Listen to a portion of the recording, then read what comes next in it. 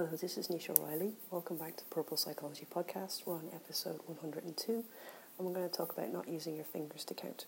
So you should get a sense in this new way of recording the way that my thoughts develop. So there's an image doing the rounds on social media at the moment. One is a series of random dots, and the other one is a series of connected dots. The first one is knowledge, and the second one is experience. In a lot of ways, this explains why about 60% of the people in Irish schools don't do well, because we don't actually create an experience for people with knowledge and with learning. And for those freaky people out there like me who remember everything they read, this is the reason that we do, because when we read something, we automatically create associations for ourselves. And because we create the associations and links, we remember what we read in conjunction to something else, and we see the similarities or the differences and so on, and create just sort of random experiences and random thoughts for ourselves. So some people will remember the lines in a film really well and remember the plot. They'll remember what books they read. They remember what happened in the trilogy. Whereas other people won't have any idea once they finished a book and put it down and moved on to the next one what actually happened in the last one.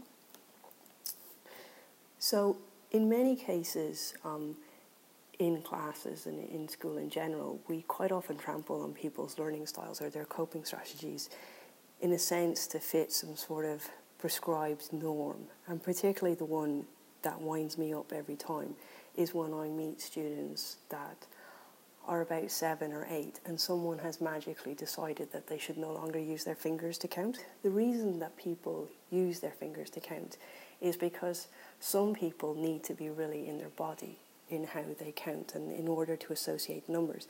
And quite often these students have visual perception difficulties. And so they're not able to associate the numbers on the page with an experience to remember the counting. And maybe counting forwards they might manage to grasp, but when they go to subtract something and it's an odd number and there's an odd amount left, they find it particularly difficult to create those visual images in their head, and so the way that they cope with this is to count on their fingers. And then someone declares one day in class that this is too babyish and that they can't do this anymore, so they kind of start to sit on their fingers and suddenly they can't do any maths, and so they associate with not being able to count on their fingers with not being able to do maths and with being babyish. So it's a great sort of association that's created all around. You know, to run through the different learning styles kind of quickly. So for visual people, obviously we need to create pictures in your head, but we also need to draw. And quite often students are not encouraged in class to draw and doodle on the page. Kinesthetic people, they're really in the body, so we have the finger counters, or we have practical people who need to construct something, so they learn really well with maths if you introduce Lego and so on. And for auditory people, they're the chatterbox in the classes because they not only need to listen, they need to talk. And so quite often when you start Irish school, most schools in fact, you're told to sit down and be quiet. So automatically we've trampled on 2 learning styles before we've even done anything. When people are struggling with maths and they're struggling to count and someone wants them to stop using their fingers, the other solution that they quite often present is a really complicated number square. So again, it's another way of having something that they have to read or perceive in order to join the dots between mathematical numbers and what's in their head. And so they're still not creating visual mental maths pictures in their head. And in some ways, though people hate learning tables, if we use games and use more effective ways to learn tables, it does create that experience with numbers, and it's actually very good for mental maths.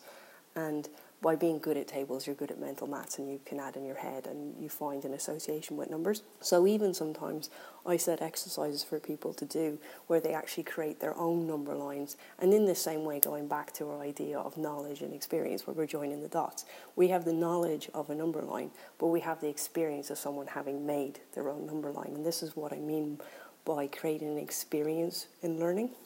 So really a lot of learning can be seen as creating strategies and associations that belong to you. And going back to the last episode I recorded, this idea that people need touchstones or certain information in order to jump to the next stage. And one of the books that I really love reading over and over is Harry Potter, but I particularly like Harry Potter and the Deathly Hallows for this, because Dumbledore is quite a unique way of teaching people coping strategies. he realises that not everybody wants to be told how to do things, that there's a set of people that need to go away and create experiences for themselves.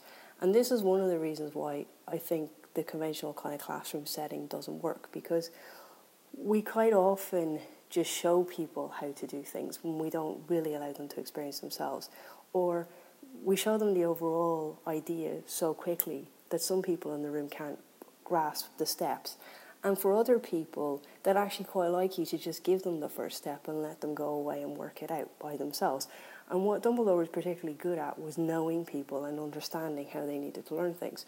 And so when he left a mission to be completed, he realised what Ron would need, so he gave him a Illuminator, which gave him a way back. He gave Hermione a book because she's a bit like me, and he knew that she would sit down and study that herself in her own way and decipher it.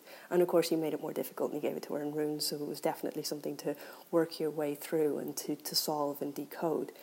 And for Harry, he gave him a snitch, which was back to his sports experience and his sports association in order to remember something.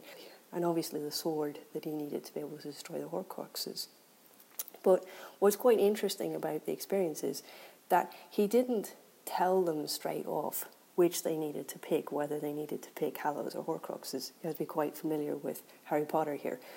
But he allowed them to go on a journey, and he gave them enough information along the way and enough key touchstones for each personality involved for them to work as a team, but separately, but in order to make a decision themselves and to bring the best of themselves to the task.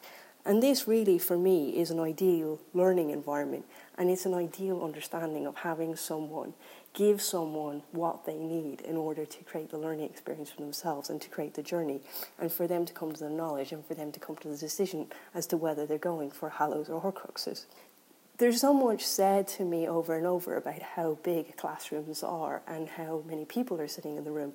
But if you set the room up and you stop and you think about what you're doing and you put people into different groups, and the fact that some people do learn independently and some people do need to learn with other people, and you think about, well, this person not always gets stuck there because they can't get to the next stage, or this person actually needs to work on the task from backwards because they do better if I show them the answer to one problem and then allow them to work back and create the pieces that brought that together and so on. But we never stop and think about what each person needs in order to have their learning experience. We just sort of put them all in a room. We show them how to do something. We give them the knowledge, and we never think about the fact that those dots need to be connected in different ways and in different experiences for the different people in the room, depending on what their learning style is.